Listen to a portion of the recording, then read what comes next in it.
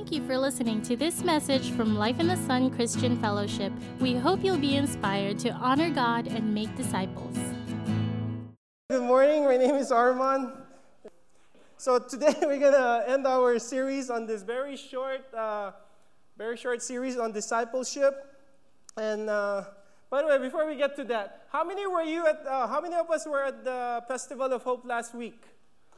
Yeah, come on now. Wasn't that amazing? That is amazing. You know what's the best part of that? Besides Franklin Graham? You guys don't know? Seeing Pastor Mark on that big screen. Good job, Pastor Mark. I mean, it's like when I saw him there, wow, Pastor Mark looks good on camera. It's like, wow, probably it's a prophetic sign of direction, what we want to do, right? Anyway, yeah, that was really amazing. That was really my first time to be able to be part of something that big, and it was so exciting that just lining up before the event, I think I already met like 5 or 6 people because we were all lining up for just waiting. It's like, man, this is exciting. It was very exciting, and I hope more things like that will happen, right? Amen. So moving on. Okay, let's get on to our week number 3. So this is a series on discipleship, and who did week 1? Jared did week 1. Then last week we had week 2 last week. And this is week 3. So let's go ahead and I'm going to borrow from what Jared already shared. So can you go ahead and put up the word? So coming from Matthew chapter 8, verse 18 to 22, and he talked about this already. So let me just read, and then we'll pray, and we're going to take about 3 points out of this message today.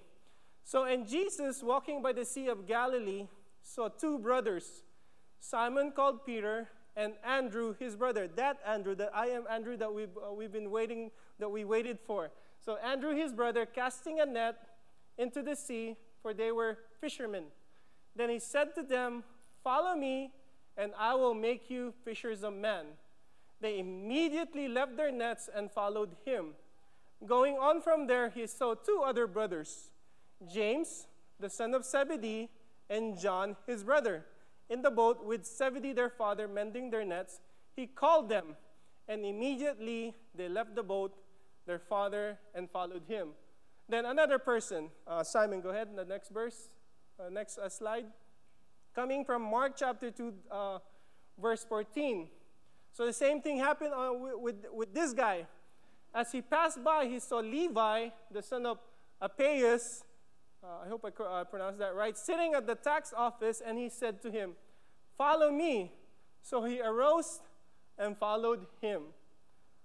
Allow me to pray one more time. Father, thank you. Thank you for your word. Thank you for Jesus. Thank you that in this journey that we're in, that we journey together with other believers, that we're journeying together, Father. And as it's already been spoken, we are a community, we are a family, the church is a community. So Lord, open our eyes to see what you have for us in the word, and may our hearts be surrendered to what you're doing in our lives. This I ask in Jesus' name, amen. How many of you, when you're still reading, okay, as you read this passage and the passages I read to you, how many of you wonder how in the world why this guy would just abandon everything and follow Jesus? Ever wonder that? Yeah? For many years, this passage has baffled me. For so many years, I was like, it defies common sense. Who would drop everything, doing their job, the authority, the position that they have, and just drop it and just follow Jesus? I've always wondered, why? What is it? That's like, Jesus must be a man who's glowing, that he's so attractive that they wanted to follow Jesus, that by one word they followed him. I was always wondering why. And then I think it was 2 years ago that I heard a Jewish preacher who actually explained why it was so easy for these guys to drop everything and just follow him. And when I heard it, I was so surprised, and I think it spoke to my heart so deeply that because, wow, Jesus is like that. Okay, so let me explain to you why. Why these guys who are fishermen, who is a tax collector, that when Jesus said 2 words, All he has to say was, follow me, and they dropped everything. We just learned from going to that Christian Life Center or Christian Life class. It takes about 10 presentations of the gospel before our hearts would actually submit. These guys only had to hear, follow me, and they gave in. It's like, whoa, they must be weak, right? No, they're not. But this is the background behind this all, why Jesus only needed to say, follow me, and they dropped everything. See, during the time of Jesus, their education system is different from what our education system is today. Today, what do we study in school? Math, science, history. What else? Certain subjects, right?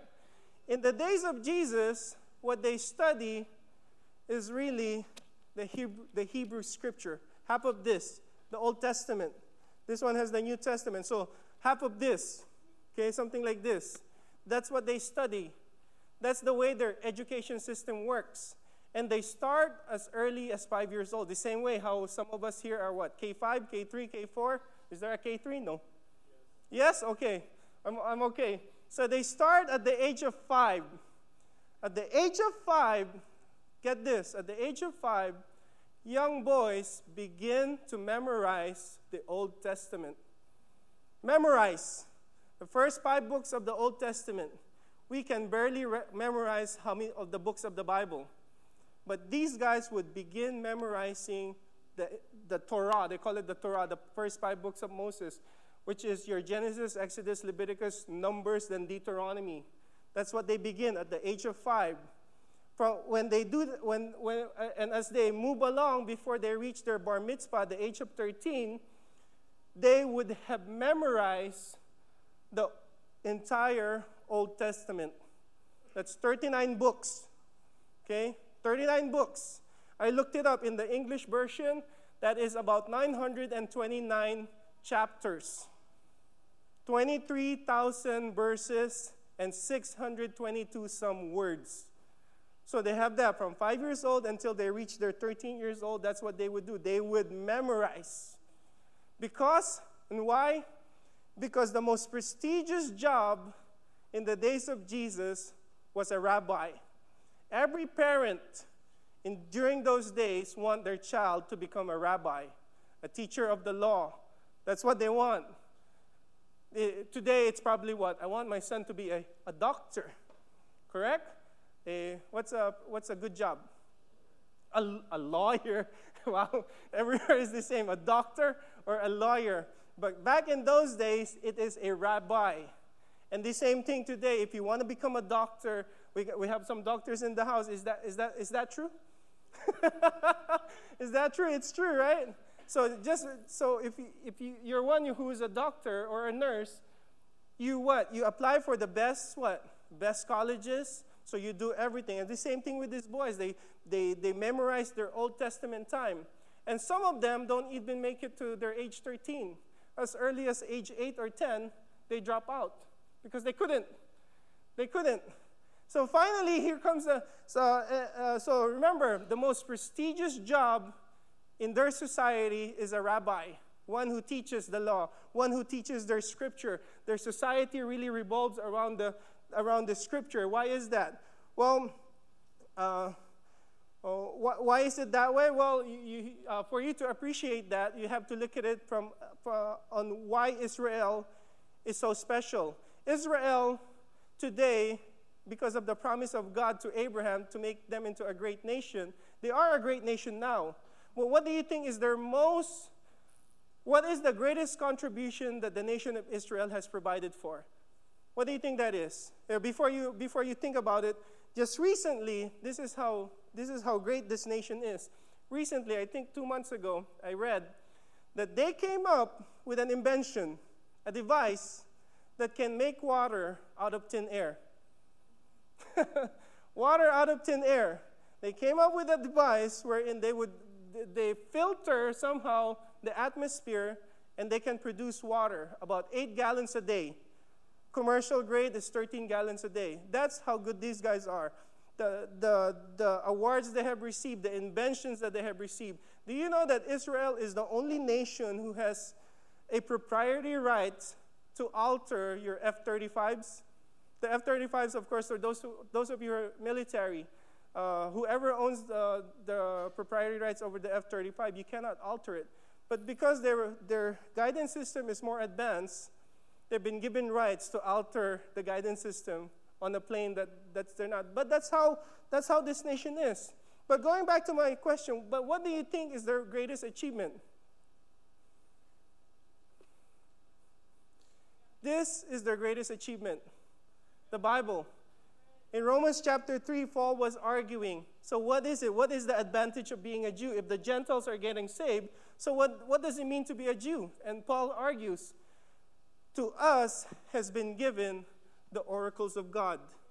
The reason why we're here, and of course Jesus is Jewish. Okay?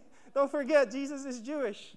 That is their greatest achievement that the world has been blessed with. Right here, the Word of God, the oracles of God, it was because of them. In reality, we owe it to them. That why we're here, because we have the Bible. So going back to why is it so prestigious that to be a rabbi, it's because of this. So going back to this story, 5 years old, memorizing the Old Testament book. Then finally, before their bar mitzvah, they line up and they try to be an applicant. They're the ones who would find a rabbi and they would apply to be a disciple of the rabbi. They become the applicants of the rabbi. So the rabbi, when the time comes for them to apply, can I be your follower? Can I be your disciple? The rabbi would grill them, test them. He would do all sorts of questions to them. And if the rabbi thinks that, you know what, I don't think you can make it. I don't think you can be like me.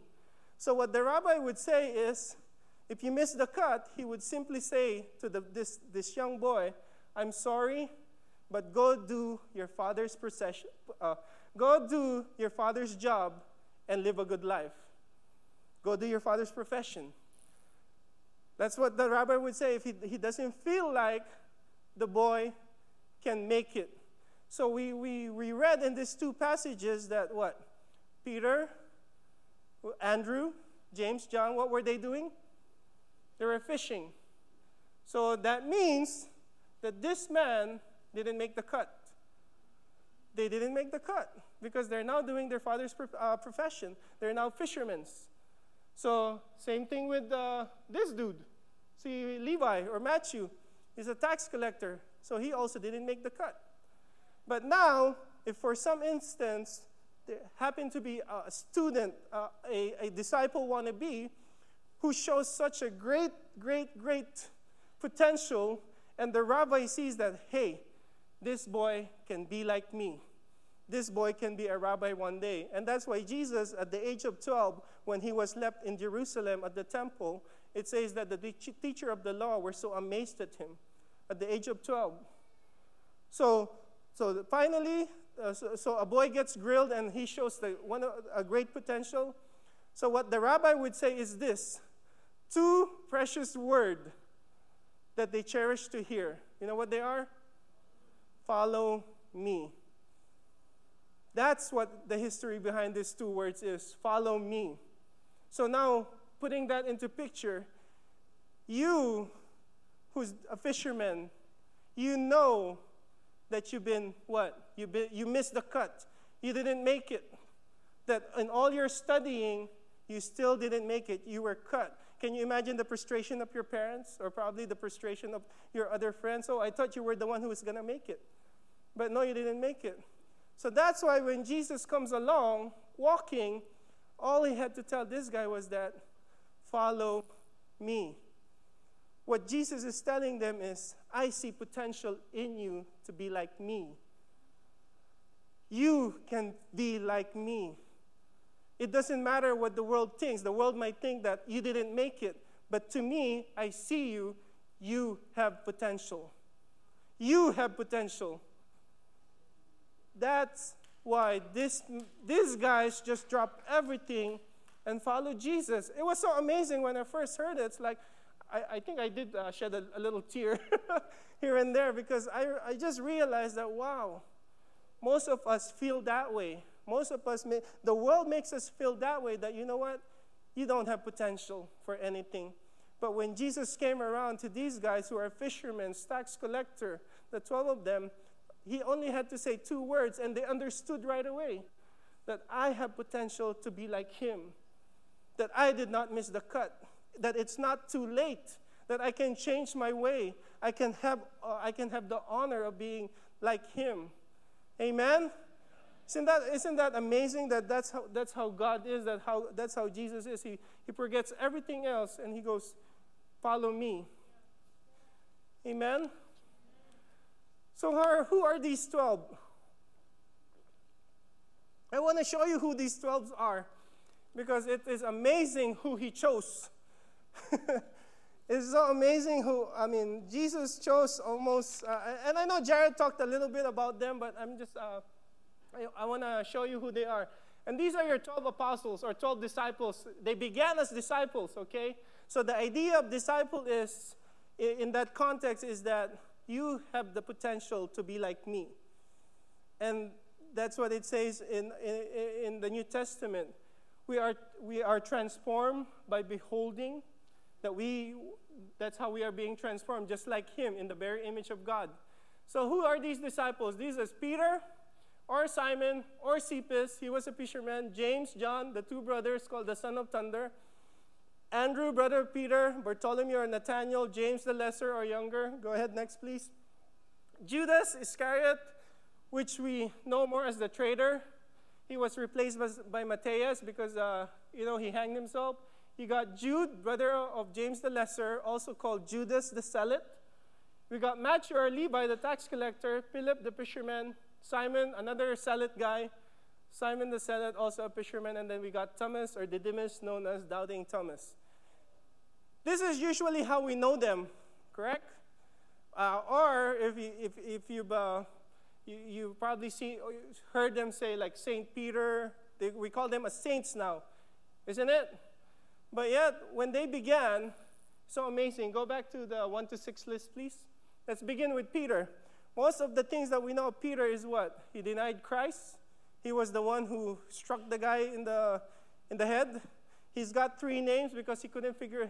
He's got 3 names because he cannot make up his mind what he wants to do, I believe. But he was a fisherman. He was a fisherman. But most of these guys, they're called Galileans. They come from a region in Israel called Galilee, except for Judas, who was from Judea. But this is what Josephus, a historian of the early days, say about Galileans. They're notorious for certain things. It says that the Galileans, so Peter is a Galilean, almost all of them are Galilean, except for Judas. So hear this. This is what the observation of historians say about Galileans.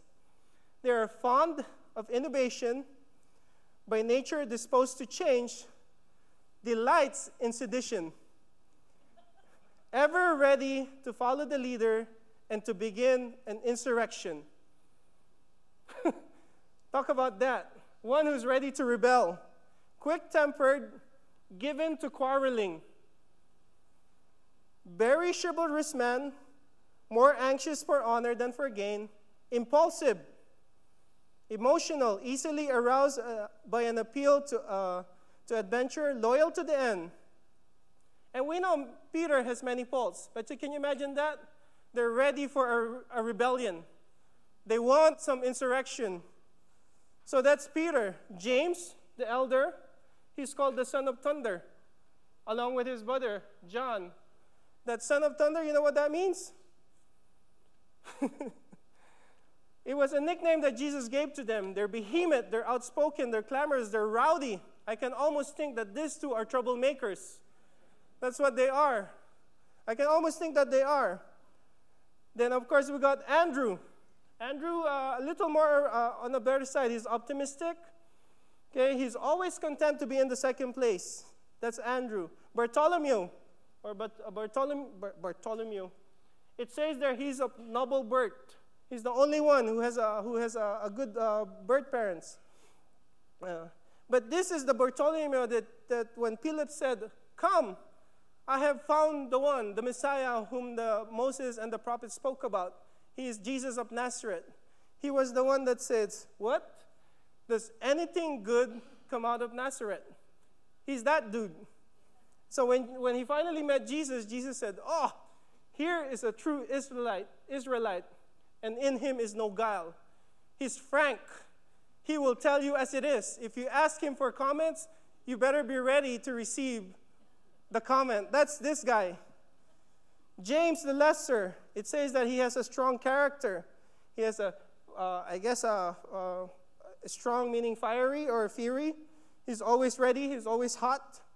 Then, of course, next one, Judas. Judas Iscariot. May I say anything more? He's a traitor, a Judean. But here's something interesting about Judas.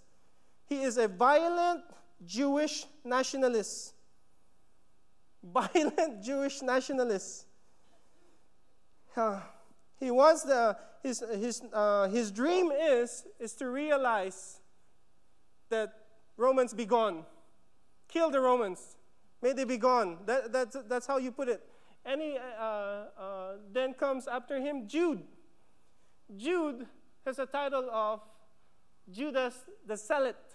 Zealot. What are zealots? Zealot are people who have seal. What kind of seal do they have? They are intense and violent nationalists with the dream of world power and domination by the chosen people. That's this guy. He wants the world power. He wants to dominate. The only reason why he wants, it says that when Jesus said, "I have made myself known to you, but not to the world," it was Jude that said, "Why, Lord? Why do you not want to make yourself known to them?" Because his heart was that, "I want you to be known to them as a ruling king." That's what he wanted. He's a world power. We are the chosen people of God. We should dominate. That's his heart. That's that guy. Matthew or Levi, tax collector, regarded as criminal, basically. Of all the people in the world, the Jewish people are the biggest hater regarding tax. Why? Because they believe that tax should only be given to God and not to anybody else. That's why they were one of the biggest hater of tax collector. Imagine Matthew being around Judah and being around Judas, and then one more guy, Simon the Zealot. These guys don't want to have anything to do with Rome. So moving on, Philip. Philip has a warm heart but very pessimistic.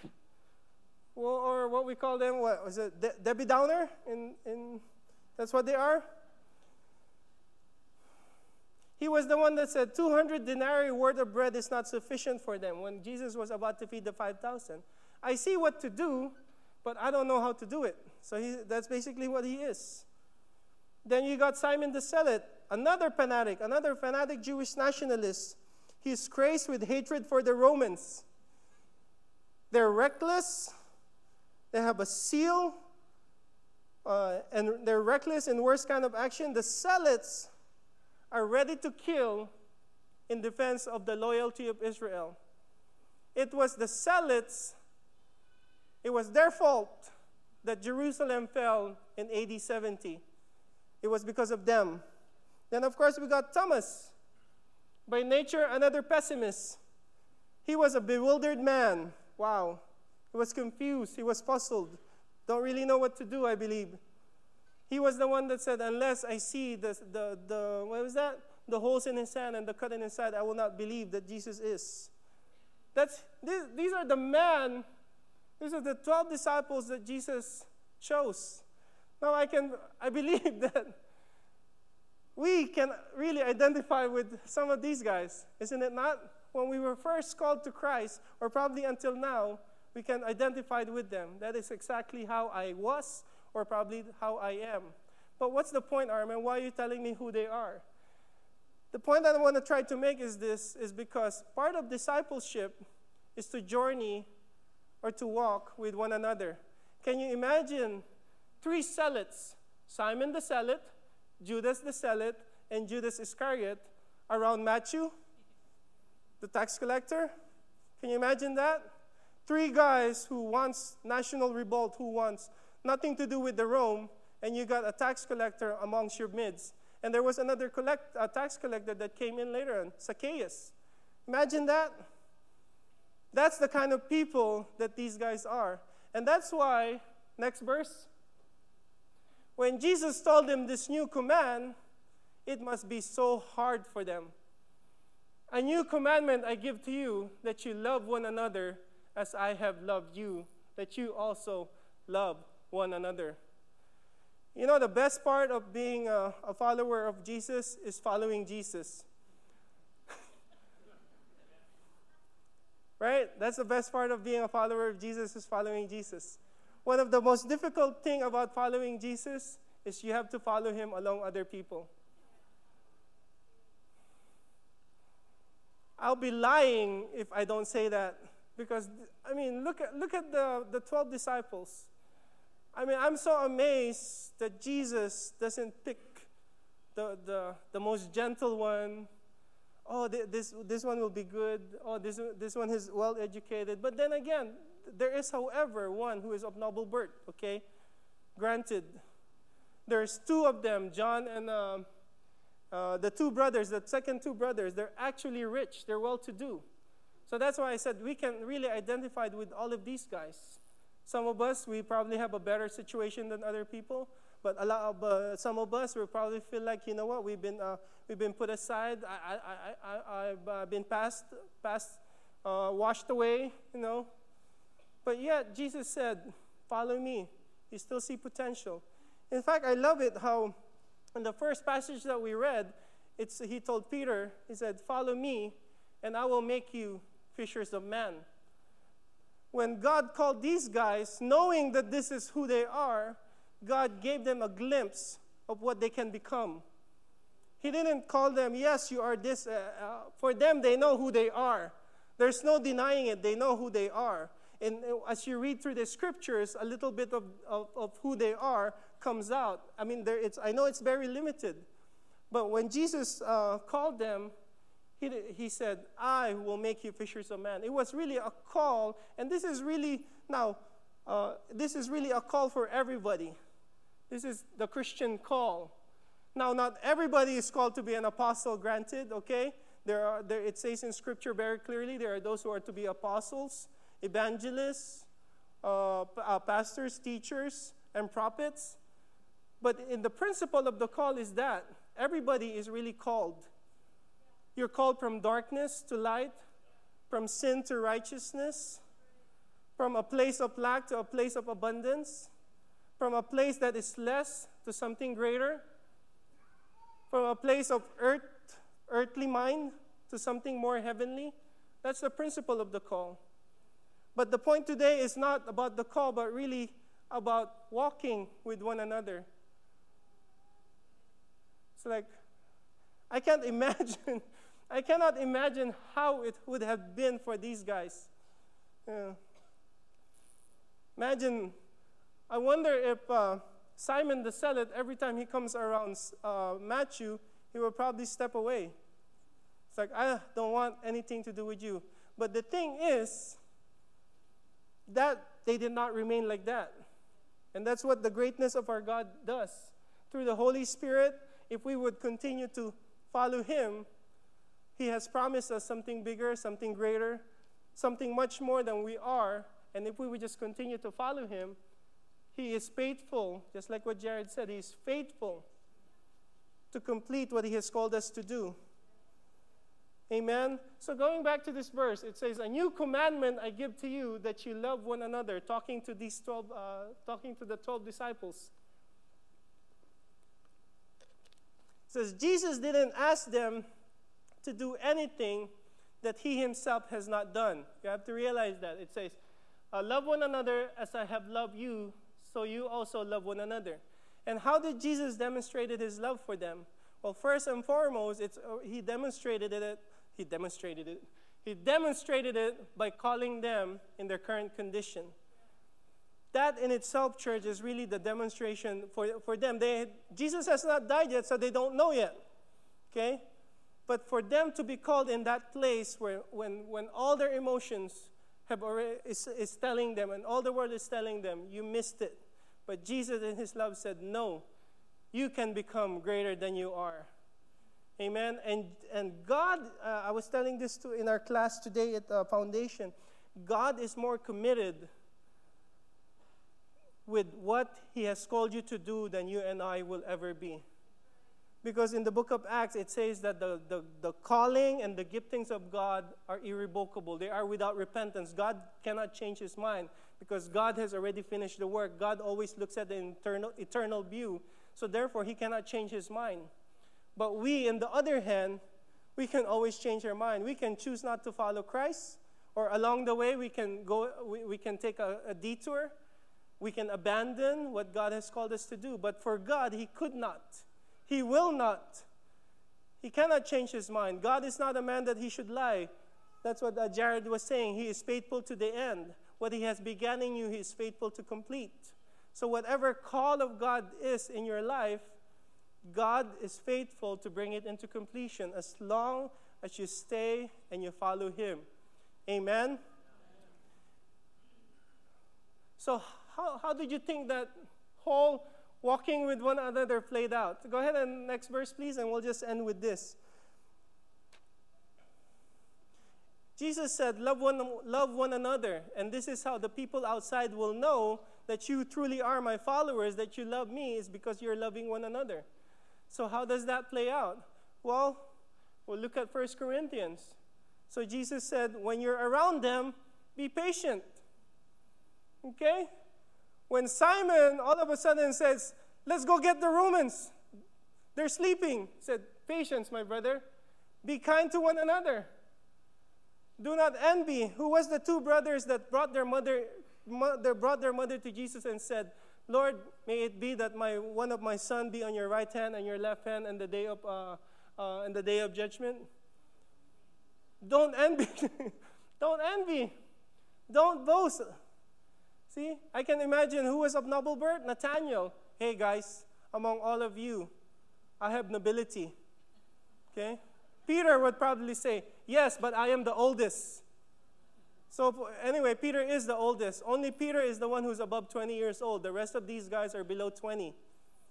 Yeah. So Peter would have probably said, but I'm the oldest. You might be of noble birth, but I'm the oldest. Yes, but I'm the one who knows how to use a pen. I'm the tax collector. I can write. You're only a fisherman. Imagine that. Don't be rude to one another. Don't insist on your own way. Isn't that what one of them always say? So, they always want who's the greatest among. What Jesus at one point said, what are you guys asking each other? What's the question that you have? Says, do not rejoice in wrongdoing. Oh, Peter failed. Peter denied Christ. Now I can be the one to lead the group. Who's the second dude? Andrew. Andrew would have said, oh, my brother failed. That's it. He's gone. Now it's my turn to lead the group. No, it says, do not rejoice on what's wrong or what's wrongdoing, but rejoice with the truth. Man, love bears all, believes all things, hope all things, endure all things. And this is what God says. I'm giving you a new commandment. The world would know that we follow Christ if we love one another, if we're patient with one another. If we don't tell people, did you know? So-and-so made a mistake. So now I think I might be able to get his or her position now. Yeah, right? That's what it is. I can imagine this dude doing that. But the reality is we're no different, right? Amen? So love one another.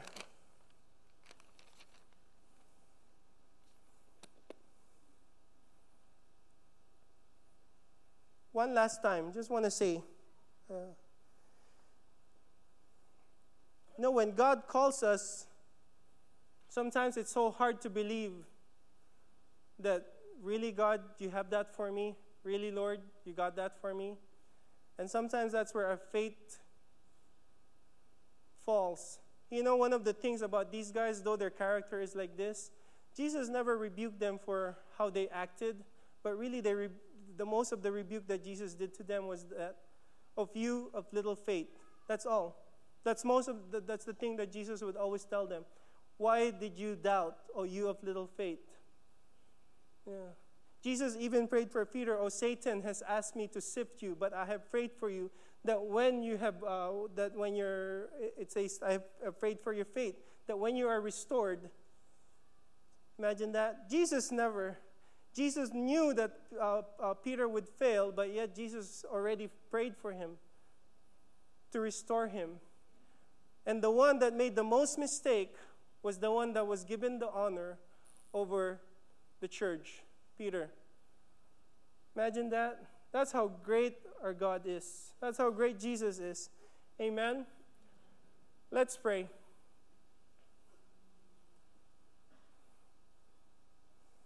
Thank you, Jesus.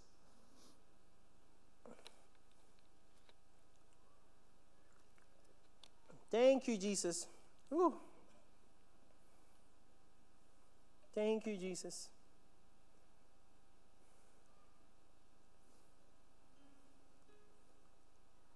Thank you, Lord. Sometimes I really don't have words to describe or to explain how a loving God can really come down, take that place of our place at the cross. It's like it's too much to really explain in words. That's why we only get a glimpse of him here and there. Let's just go ahead and pray. Father, thank you for what you're speaking to us. If you're here today and somehow you know God is speaking to you right now, perhaps it's one of the things that I have said. If you feel like you're one who's been put aside, you feel like you've missed it, but yet today you feel like there's a kindle of faith that rose up because you see that God is not done with you, but you have given up on yourself. I want to pray with you.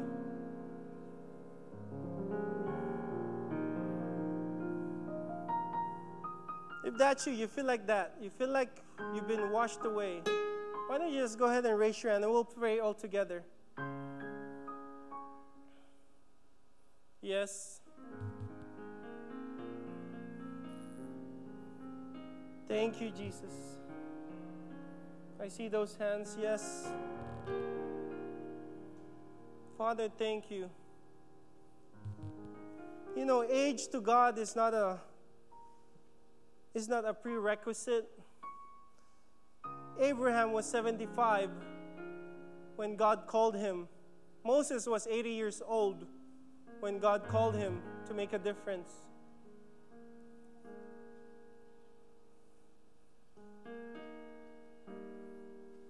Just allow God to do business with your heart right now. I can just sense that God is doing something in your heart.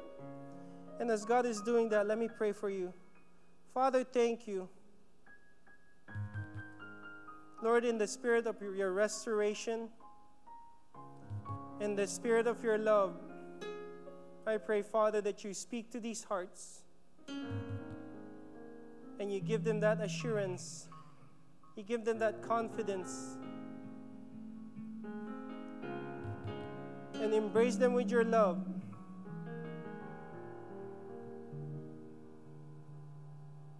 And Lord, I pray, Father, for faith to rise up again, to believe you again for the things that you have called them to do. Father, thank you that you don't change your mind about the plans you have for us. Father, thank you that you cannot and you will not change your mind about the plans that you have for us.